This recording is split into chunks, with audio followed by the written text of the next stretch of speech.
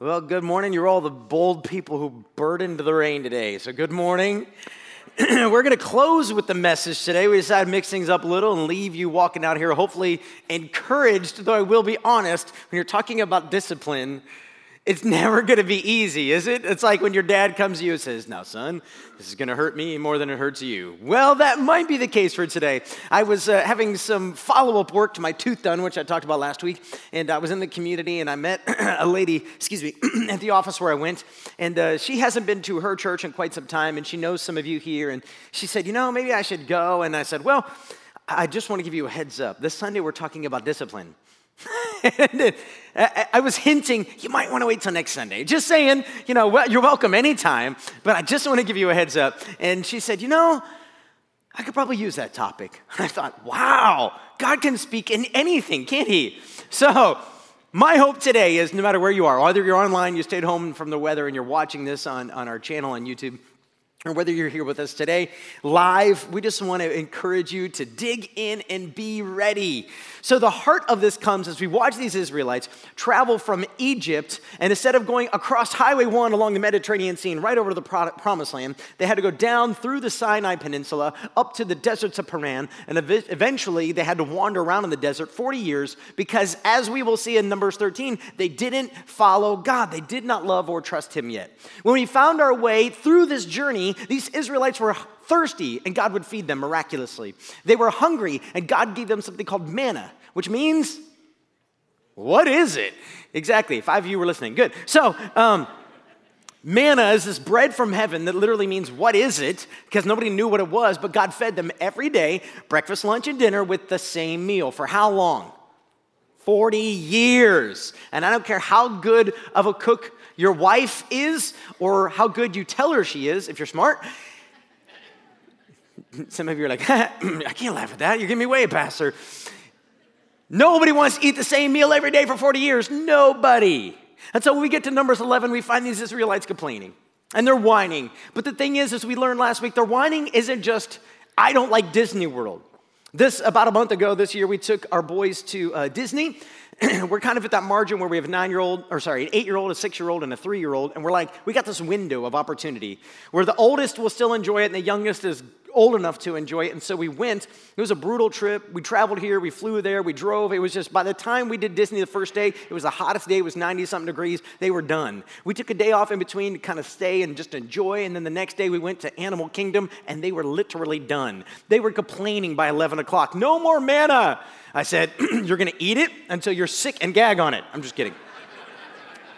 In all seriousness, I'm looking at them. And here, I had a flashback at Disney World. I have a picture of me, and I thought about pulling it up and showing it to you, but I couldn't find it. I have a picture of me at Disney World. They didn't have an Animal Kingdom when I was a kid. When I'm sitting there, and I don't know how old I was, maybe 10 to 12 in that ballpark, and I'm literally slouched to the side, my arms crossed, and I'm frowning. And I remember that picture because my dad was livid. And I understand where he's coming from. Now I'm watching my kids complain. I'm like, do you know how much money I spent on this? You're going to like it. You're going to smile. And I don't care if you're faking it. Well, that's not at all what's going on in Numbers 11. God is not fed up like a parent at Disney World. God is frustrated because, as he tells us in Numbers 11, they have rejected him. Not only have they rejected him, but it says they have returned to these false idols of Egypt. And see, this is huge for us to learn for today. As we talk about discipline, there is this direct correlation.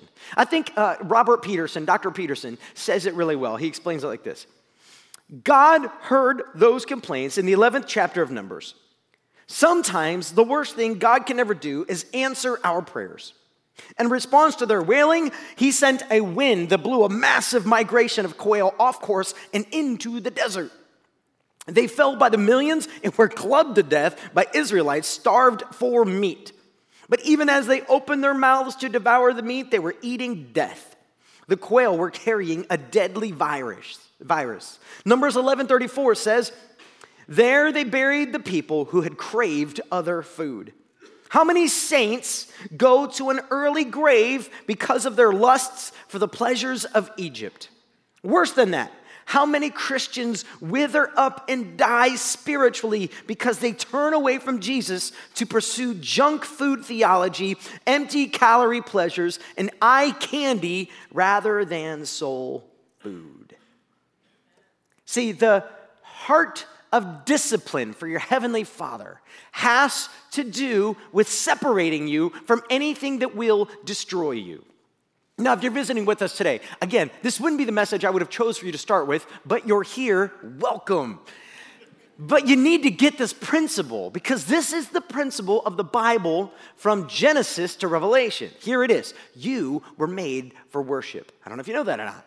When God made you, he made you for worship. And so there's this natural longing and propensity in your body to desire for something to fulfill it. Now, if we do not turn that desire to God, if we turn it to work or sports or video games or girls or guys or spouses or children or the way we look or the way others think of us, I mean, you could pick any number of things. Turn to any of them. Pick one. And you will find that it doesn't fulfill. And all of a sudden, you'll start worshiping that thing instead of God. And the danger in that is that it will lead you right to the pits of hell. And so your heavenly Father, knowing that, loves you too much to let you just go there.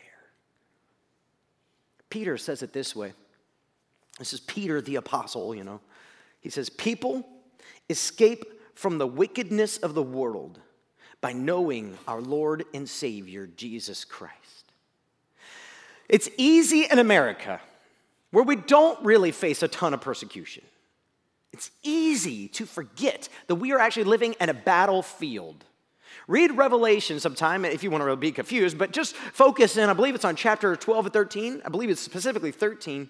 But we find that there is a dragon, that's Satan, and he is literally devouring God's people. He hates God. There is a spiritual battle being fought. And so he's trying to devour, literally, the children of the great king. That's us. Now, he's already devoured those who are outside of God. And I realize if you're visiting what to say, you're like, that is so offensive. You just need to understand that if your heart is pursuing anything other than God, then what you're doing is you're drinking dirty water that cannot fulfill you. It cannot satisfy you. It was never meant to.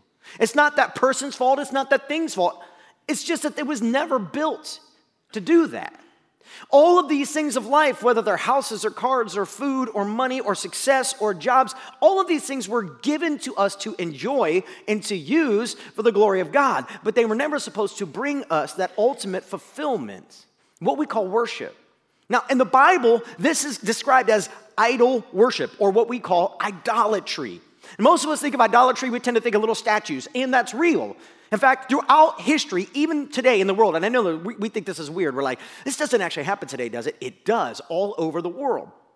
In fact, when I was in Taiwan, I've told this story many times, I visited a Taoist temple that was on the hill above the orphanage where we brought our son home from. And you could hear them beating the drums day and night, all the time. They're just beating these drums and holding worship services. So I asked the guy in the orphanage to take me one day. And we went up there, and they had these big statues of different things, but mainly of ancestors in the Taoist religion. And people would bow down to their ancient ancestors, asking them to bless them. And they had little statues of plates of food that the priests who worked the temple had to come and clear out the old food and put out new food all the time that people were bringing to sacrifice to these idols. And people would bring their house idols, these small idols they would carry in their arms, and they'd bring them to the bigger idols, and they would pray and ask this big statue to bless the little statue so they could take the little statue home to answer their prayers for any number of things: money, infertility, to give them a baby, to fix the problems in their home, to give them success, to bring them joy and blessing. And they would literally pray to these small idols, but realize the idol is nothing. It's wood or stone or gold or silver, clay, whatever it is, but it represents a heart issue. And that heart issue exists in America, even if the statue doesn't. The heart issue is the thing that we're pursuing as we've traded God for this thing. I'm not going to turn to God and ask him to continue to do this, to provide for me, to meet my need, to bless me, to care for me, and if he doesn't, to trust him anyway. No. I'm going to give my all to this woman, to this man, to this job, to this thing. And I got to tell you, it's hard. Even as a Christian, there's propensity to wander. Read the rest of the quote. This quote I just gave you by Peter. It actually comes from 2 Peter chapter 2, verse 20. Here's the full quote. And when people escape from the wickedness of the world by knowing our Lord and Savior Jesus Christ, and then get tangled up and enslaved by sin again, they're worse off than before. It would be better if they had never known the way to righteousness than to know it and then reject the command they were given to live a holy life. They prove the truth of this disgusting proverb. Yes, I added that word. A dog returns to its vomit. And another says, a washed pig returns to the mud. So that proverb, when I first read it, I was like, ew, and then I got a dog. Now, I told my wife when we got married, I can clean up any bodily function except that one. Which was good because she can't do snot. So I'm like, we're money. Like, you will always do that, and I will sometimes do the other. It's perfect. It's a marriage made in heaven. When we had our dog, I'll never forget the day that he did that, and I didn't actually understand the proverb until I saw it. And in the last service, I'm not even joking, it's not bothering me now. In the last service, I started to get physically sick thinking about it. It is foul. I'll never forget one day my wife, we had kids at this point, we were living here in Indiana. My wife took the kids and went out of town, and my dog got really sick, and I came home and he had thrown up. He lost it on both ends everywhere, and I thought, that's it, we're selling the house. It's over. In fact, maybe he will clean it up this time. Okay, moving on. It's a foul, foul, foul picture, isn't it? And that's the reason. Because what Peter is saying is there is a tendency to return to the very thing you walked away from when you came to Christ.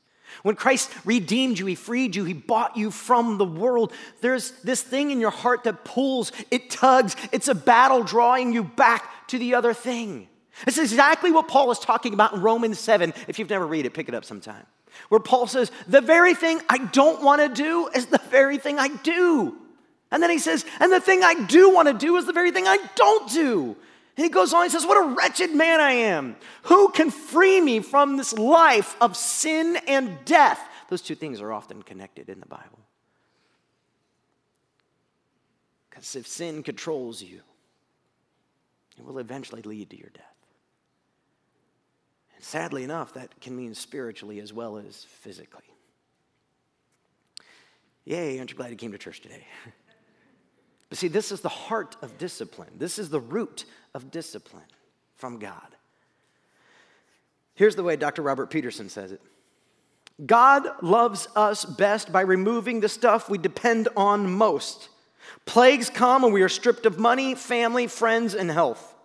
The Nile turns to blood, the Red Sea is impassable, the waters at Marah are bitter. It is during those times that God reminds us that nothing in creation can save us. The same Nile that quenched our thirst also birthed a civilization, enslaved and worked us to death. The same Nile that gave us pots full of meat was also the river where our babies were drowned. It suddenly dawns on us that things we get from creation exact a horrific cost for our children and us. Though the Nile may temporarily feed our bodies, it leaves our souls agonizingly thirsty and ravenously hungry. So, I told you the question last week, how do I know that God is disciplining me? How do I know? Well, let's dig in. There are two kinds of disciplines described in the Bible, two kinds. And I will get the only two I know of. If there's more, I just haven't discovered them yet. So if you know others, feel free to send an email to a different staff member. Discipline number one. I'm joking. Discipline number one. The discipline of pain. The discipline of pain. Now, where I get this from is it's actually throughout the Bible. We see this here in the Exodus story, the Numbers story, as we watch these Israelites. There's difficulty, there's suffering, there's trouble, and it's intended for their good. But there's a specific New Testament text that we have to deal with as it relates to discipline, and that is Hebrews chapter 12. Take a look with me. Hebrews chapter 12. Verse 1, it'll be on the screen in the app, or if you want to open your Bible. Therefore, since we are surrounded by such a huge crowd of witnesses to the life of death, let me try that again. Life of faith, let us strip off every weight that slows us down, especially the sin so easily trips us up, and let us run with endurance the race God has set before us. We do this by keeping our eyes on Jesus, the champion who initiates and perfects our faith. Because of the joy awaiting him, he endured the cross, disregarding its shame, and now he is seated in the place of honor beside God's throne. Think of all the hostility he endured from sinful people, and then you won't become weary and give up. No, just stop there before we get to verse 4. If you've never studied the book of Hebrews, it's one of the best books in the world. We don't know who wrote it. It could have been Paul, could have been Barnabas, could have been Luke. We don't know. I taught on this a few years ago. If you go online, look up our old sermons, you'll find it in our series called Jesus Greater, Jesus Greater. And the whole goal of the book of Hebrews is the writer is writing to a Hebrew group of Christians. And life has gotten hard. If you're in the New Testament phase of Christianity, and you're a Hebrew person who has come to faith in Jesus Christ, you were cut off from the temple, which was the center of Jewish society. Many of them were cut off from their homes, their fathers, their mothers, even some of their children who did not believe Jesus was the Messiah would stop associating with them, and even worse, sometimes turn them in to be imprisoned or beaten or killed.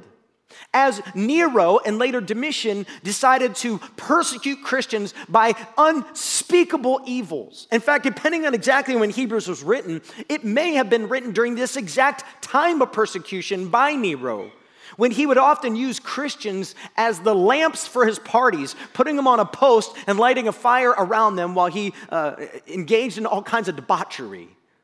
Yeah, it was a terrible time to be a Christian.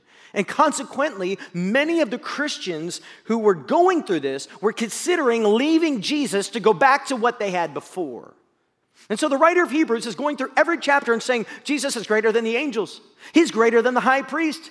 He is the permanent official sacrifice. He's greater than this. He's greater than that. Where else are you going to go to find life is the point. And when we get to the verses right before this, we're basically told to consider this great cloud of witnesses. And he goes through all of these heroes of the faith. And look at Isaiah, and look at Moses, and look at Elijah, and he just goes through one after another, after another, and after another, and all the difficulty they faced. So when we get to chapter 12, he gets to the greatest hero, who's greater than all of them. And he says, look, all of those heroes, in essence, have failed at some point or another. It's kind of like when you're driving and the cop finally pulls you over. You know what I mean? And he's like, do you know how fast you were going? You're like, yeah, but if you just saw the last 100. I mean, you know you're guilty, right? Even if that time you're like, dude, I was doing 2 over. There's a party that goes, yeah, but yesterday I was doing 30. And Jesus, his donkey never once broke the speed limit. I don't even know if that's possible. Apparently was a really flat joke. It was like, Jesus never once sinned. And yet, the writer of Hebrews is trying to say, but look at everything he went through. His brothers didn't even believe in him at first. At some point, it's possible his dad died because he completely disappears from the story. The people he came to save, according to John 1, turned on him. One of those closest to him, Judas, betrays him for 30 pieces of silver. And now he's going to go to the cross, literally having done nothing wrong, and he's going to suffer. And the important part of that is twofold. Number one, realize the wrath of God, the judgment of God, the punishment of God, the scourging of God has been satisfied. Remember that passage in Romans 7 I was talking about with Paul? In the first part of Romans 7, Paul is lamenting, what am I going to do? I'm stuck. I can't stop. I never seem to do the good I want. I always do the evil I don't want. Who's going to save me? And I don't remember the exact verse, but about 3/4 of the way through Romans 7, Paul changes the argument. And instead, see, in the first 3/4 or so, 70% of that text, he's lamenting. I'm fighting a battle I can't win. I just keep losing. And then in the last few verses, he says, but now I'm engaged in a battle that's already been won. Praise be to God for Jesus Christ, which works him all the way to Romans chapter 8, verse 1. And there is therefore now no condemnation for those who are in Christ Jesus. See, I'm at peace because I'm secured in Christ. So therefore, the writer of Hebrews is arguing this. Don't miss it. Be like Jesus in the midst of your suffering. Part of the disciplinary hand of God in your life is when you go through hardships, it's his hand disciplining you. Which brings up a great question we don't have time for today. So did God cause this? Did others cause this? Did I cause this? And the answer simply is yes, although it's not yes. That doesn't mean that God is causing evil things to happen or making you sick or whatever it is you're going through right now. The point is to change your attitude. God didn't make your spouse cheat on you. God didn't make your child rebel. God didn't make somebody greedily steal lots of money and you lost your job, or a boss be overbearing and demanding because he's got a miserable home life, or whatever it is. But God won't waste it either. And so the writer of Hebrews is encouraging the people to see all of the hardship. Is God persecuting his own? Of course not. But rather than be angry and quit, look at it all as an opportunity for growth. In fact, he goes on in verse 4, he says, after all, you have not yet given your lives in your struggle against sin. Notice he said earlier, so let's strip off, throw off everything that's weighing us down. That thing weighing you down might be your sin. That thing weighing you down might be the sin, the bitterness, the unforgiveness, the hurt of others. Whatever it is, that's the point. It's not any one thing. Whatever it is keeping you from hindering you from running after God. See it all as a discipline from your heavenly Father who is trying to shape you and create in you something new, and just run after him. Run after him. In fact, James, again, this is the half-brother of Jesus. They both have Mary as their mother. He comes to faith in Jesus later as Savior. He's one of the leaders in the New Testament church, but he says this, chapter 1, verse 2. And dear brothers and sisters, when troubles of any kind come your way, consider it an opportunity for great joy. This guy is crazy. What? How? Verse 3. For you know that when your faith is tested, your endurance has a chance to grow. So let it grow. For when your endurance is fully developed, you will be perfect and complete, needing what? I mean, this difficult season you're going through, wherever it is, however it is, you got there. It is a gift for the Lord for you. It is perfectly crafted by your enemy to destroy you. But it is perfectly seized by your Savior to redeem you. God never loses the war. The question is, will you allow the perfecting pain of life to finish its work? This is why the writer in Hebrews goes on and he says in chapter 12, verse 11, no discipline is enjoyable while it is happening. Is it? No, it's painful. But afterwards, there will be a peaceful harvest of right living for those who are trained in this way. So our response to this discipline of pain is to change our attitude. Instead of trying to get out of it, oh, what do I have to do? What do I got to learn, God, so you'll make it go away? No. What you're trying to learn is endurance. What you're trying to learn is character. What you're trying to learn is change. Which brings us to discipline number 2. And I wish I had more time. I don't have more time, so I'm going to go quickly. Discipline number 2 is the discipline of conviction. The discipline of conviction. Now, I would break this down into two categories, because conviction comes in two different ways. The first way is when God literally steps back and says, you want it, have it. But have everything that comes with it. We see this in Romans chapter 1 when Paul writes and he says, God handed them over to their evil desires. And the consequence of that is that they pay the due penalty in their own bodies. In that particular text, Paul is talking a lot about sexual sin, and he's probably talking about some form of STI or STD, depending on which culture you live in, what term you use. He may be talking about the pain that comes from the divorce and the broken relationships that come. But when he gets into Romans chapter 2, he looks at the church themselves and says, and you be careful not to point a finger at them because you're no better. Which he gets into Romans chapter 3 when he says, and we have all sinned, including Paul and Matt Nickerson, and fallen short of the glory of God. The point of all of that is when God steps back and says, fine, you want to run after these things instead of me? Have it, but have it everything that comes with it. Go ahead. In fact, when Paul's addressing this in another book called Corinthians, and I believe it's 1 Corinthians chapter 5, might be 2 Corinthians 5, but I think it's 1 Corinthians 5, there's a son who is sleeping with his dad's wife. Now, it's probably not his mom. It's probably like his stepmom or whatever. Maybe his mom died and his dad remarried. We don't know. But he's doing it and he's bragging about it. And the church is rallying around him going, isn't grace awesome? High five, dude. Yeah. And that's pretty much what the culture in Corinth is saying. Like the culture in Corinth, one of the most immoral cultures in the history of the world. There's all kinds of stuff I could teach you on the way they worshiped false gods and they'd have temple prostitutes and all this stuff going on that Paul talks about in 1 Corinthians 6. But basically he looks at the church of Corinth and he's like, are you crazy? Like, what's wrong with you people? Even the world look at this dude and say, now that's weird. That's just weird. There's just no getting around it. That's weird. And so Paul tells the church in Corinth, discipline this man. I want you to remove him. This is called excommunication. I want you to remove him from your fellowship. And the phrase he uses is, I want you to hand him over to Satan. What? Now, Paul, that doesn't sound very loving or encouraging or grace-filled. No, it's tremendously grace-filled because the hope is this man will be removed from the body that provides and loves and cares the way God created the church to do that, and that he will carry the full weight of his choices. And as he does, he will realize that these things provide no hope, no pleasure, no lasting joy. And the goal then is on the day that Christ returns, he'll be able to celebrate God. He'll be able to celebrate Christ because he will have turned back. So this discipline of conviction is feeling the full weight of its consequences. That's part A.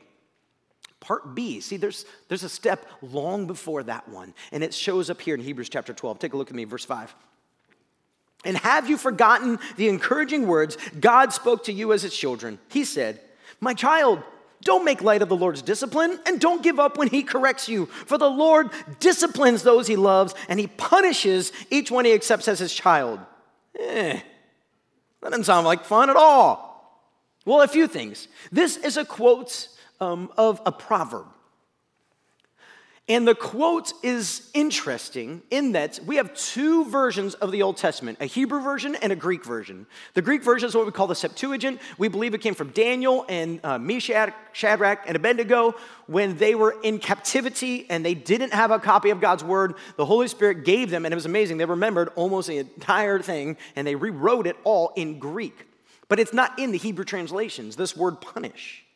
In verse 6, keep verse 6 up there.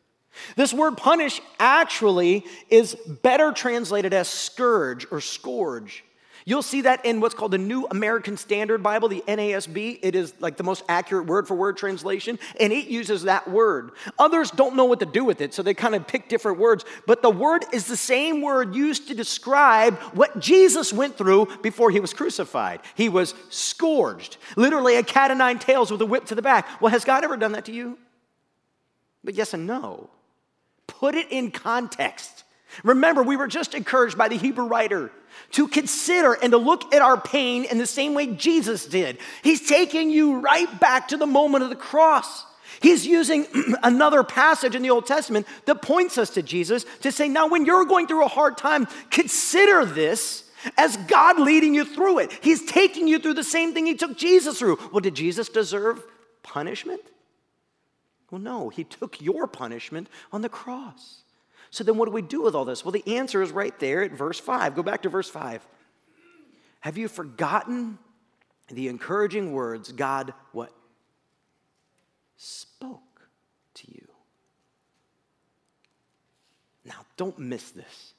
Because the beauty of Hebrews chapter 12 here is that the major way that God brings conviction is through his words.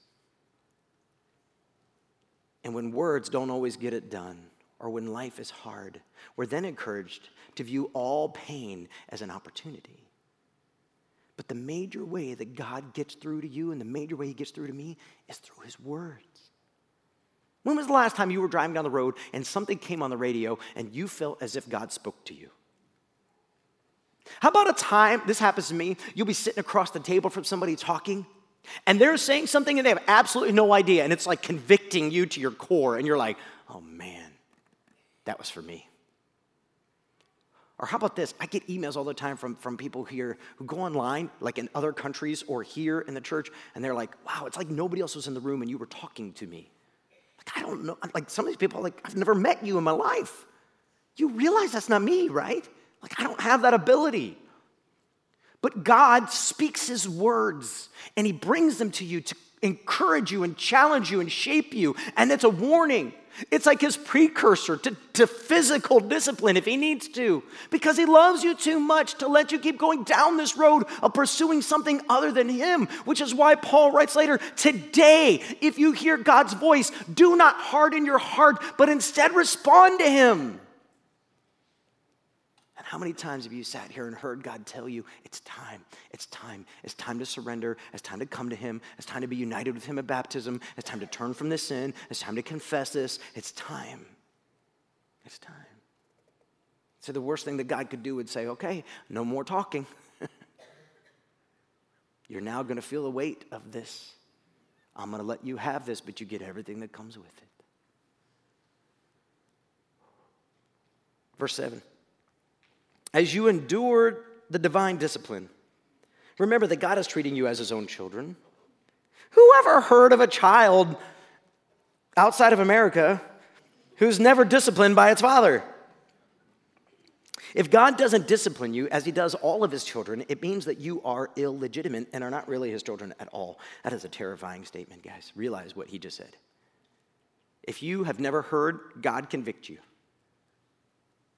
if you have never been convicted by a sermon, a message, a song, a conversation, a scripture, a text, if you have never felt the weight of tough times, then maybe it's because you're not in the family of God. And the right response to that should be not be, well, then fine, I don't want to be in your family. It should be, then God, forgive me because I need you. In other words, what the writer is saying is, rather than be mad at God and say, I quit, I give up, I walk away, instead of that, instead look to him and say, you know what, God, there's something you want to do in me, and I need you to do it. So convict me, bring about righteousness, do whatever you need to do, but I'm with you to the end. I'm not quitting. I will not quit. I will not quit.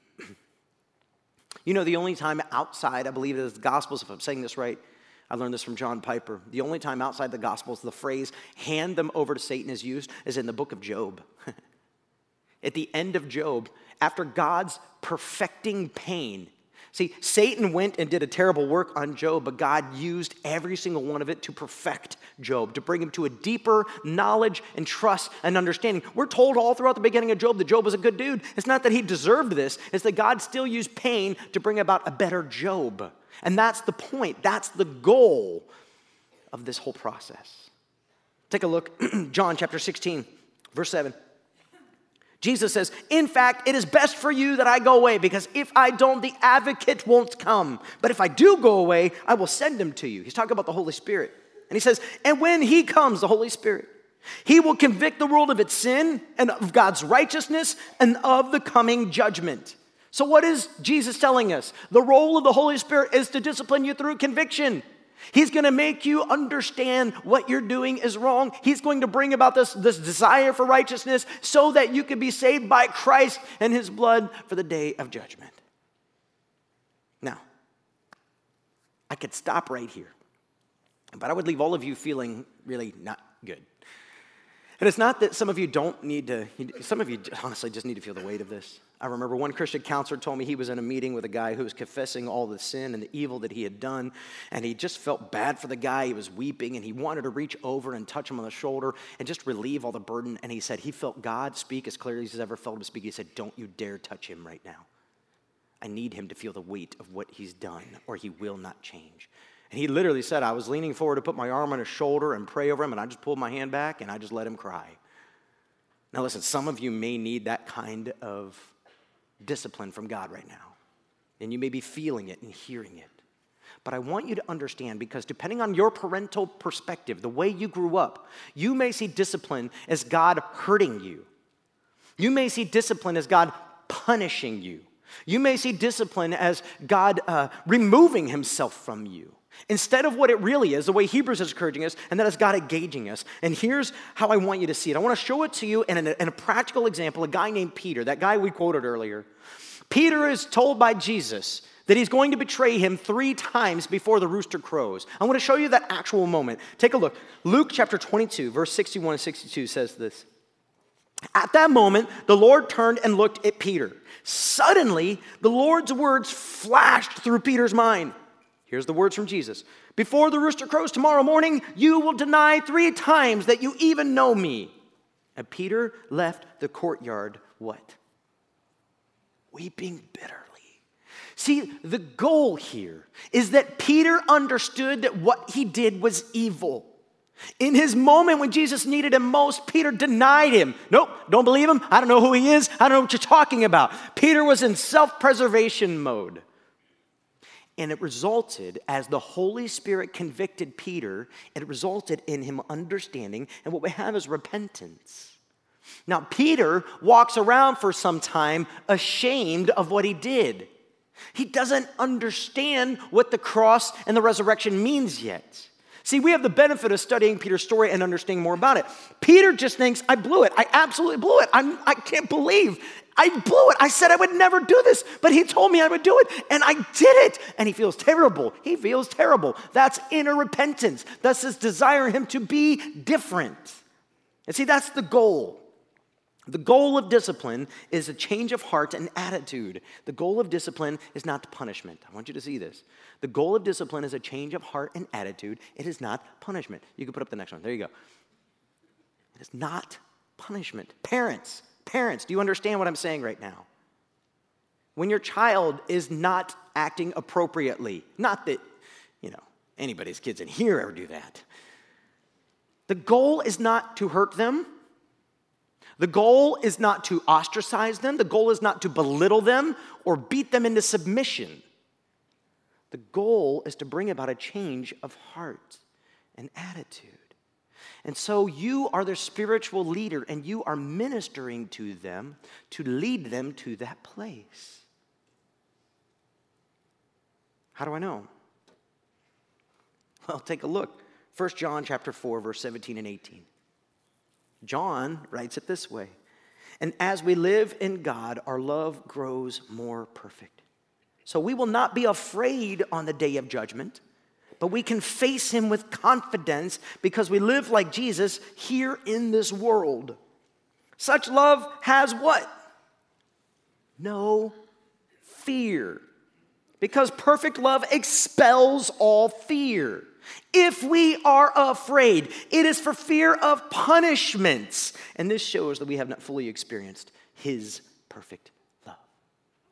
Okay, I want to make this between you and God, and then I want to help parents a little bit. Again, in September, we'll do a parenting seminar. I will dig as deep as I possibly can in a seminar to help you through this. But let me give you some nuggets of wisdom. If you are viewing anything I've said today through the lens of God hates me and wants to crush me, then you don't understand the cross, and we want to explain it to you today. We would love to take you backstage at the end of the service. In fact, in just a few minutes, when I'm sending everybody that way, you go this way. And we have people back there who would love to talk to you, or at least get your contact information or follow up with you, depending on how long the conversation is. If you believe that God is hurting you just to hurt you, then you do not understand him. Parents, if your kids are afraid of you, then you have not succeeded in disciplining them. Are you with me? Dads, this is especially you. If you believe the way to get your kids in line is to threaten or to hurt, then you do not understand the heart of your heavenly Father. And it's time for you to repent and learn a better way. And there are plenty of people who could teach you a better way. It's not that pain isn't a part of life, but guess what? Making a child do what he's supposed to do is a pain too. Forcing a child to eat the meal that you cooked, even if it's at breakfast cold the next day, is a form of punishment that doesn't require you to whip out the belt and create blisters or wounds. There are lots of ways that God grows you and teaches you, lots of them, that don't require physical pain. Remember, the writer in Hebrews isn't saying God did this. The writer in Hebrews is saying, and when you're going through whatever life brings it, you just consider going through it the way that Jesus went through it. So you read that the right way, and it changes the way you interpret it. And here what we learn is there is nothing in God that should create fear in us. And if you have fear of God, then you do not understand that he is a perfect Father who wants desperately for you to love him, trust him, and come to him. That doesn't mean he's okay with sin. No, he hates sin so much he killed his son for it. It just means that he loves you perfectly. You have nothing to fear when you come to him. So don't stay away from him. Don't run away from him. Don't withdraw from him. Run right into his throne room and say, here's what I did. The same author, John, he writes, and if we confess our sins, he is faithful and will forgive us.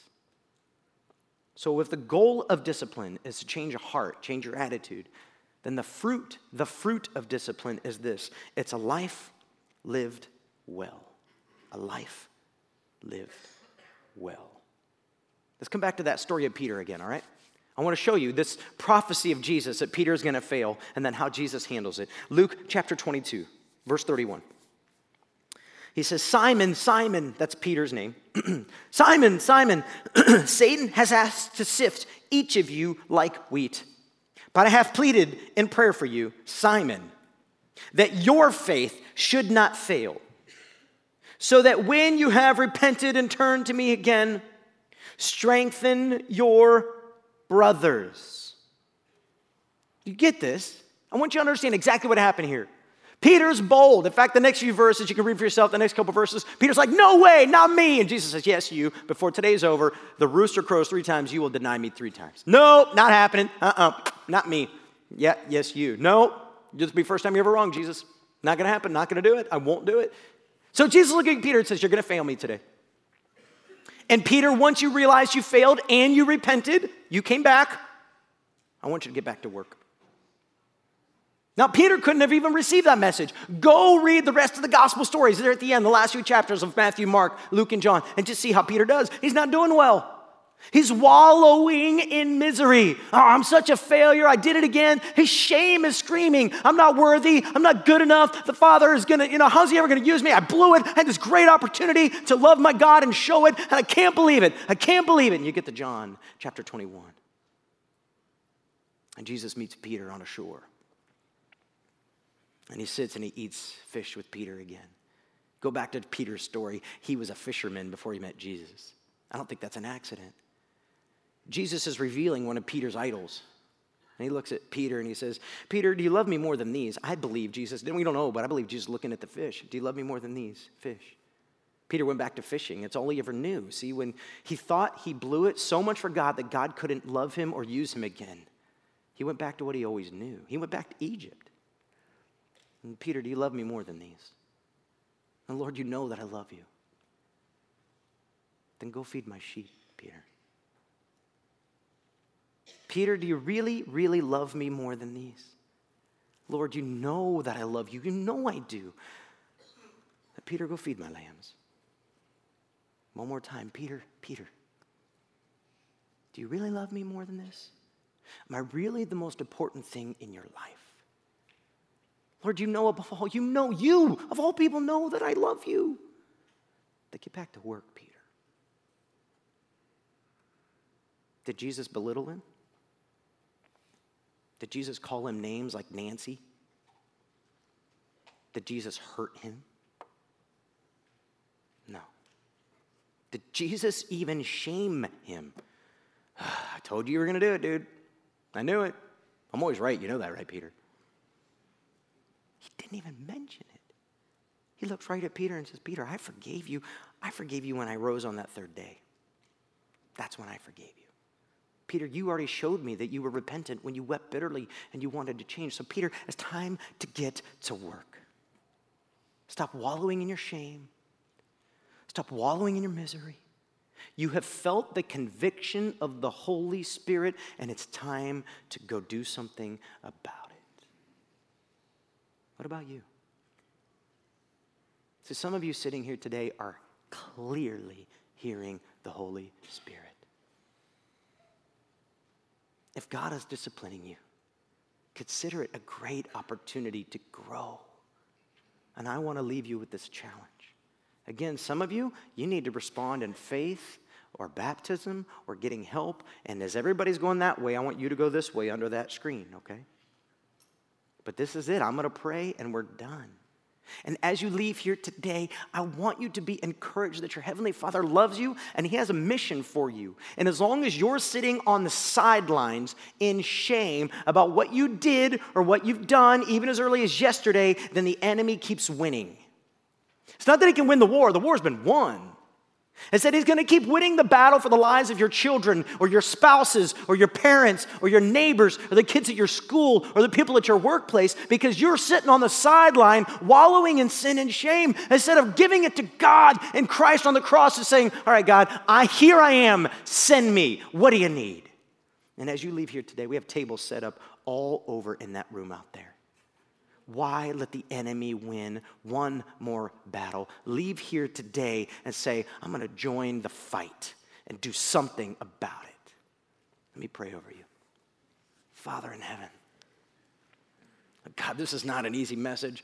It's been kicking my hiney for 2 weeks, and I thank you for that because that's the conviction of the Spirit in me. Father, I know the things you've been saying to me to do to be a better husband and a better father.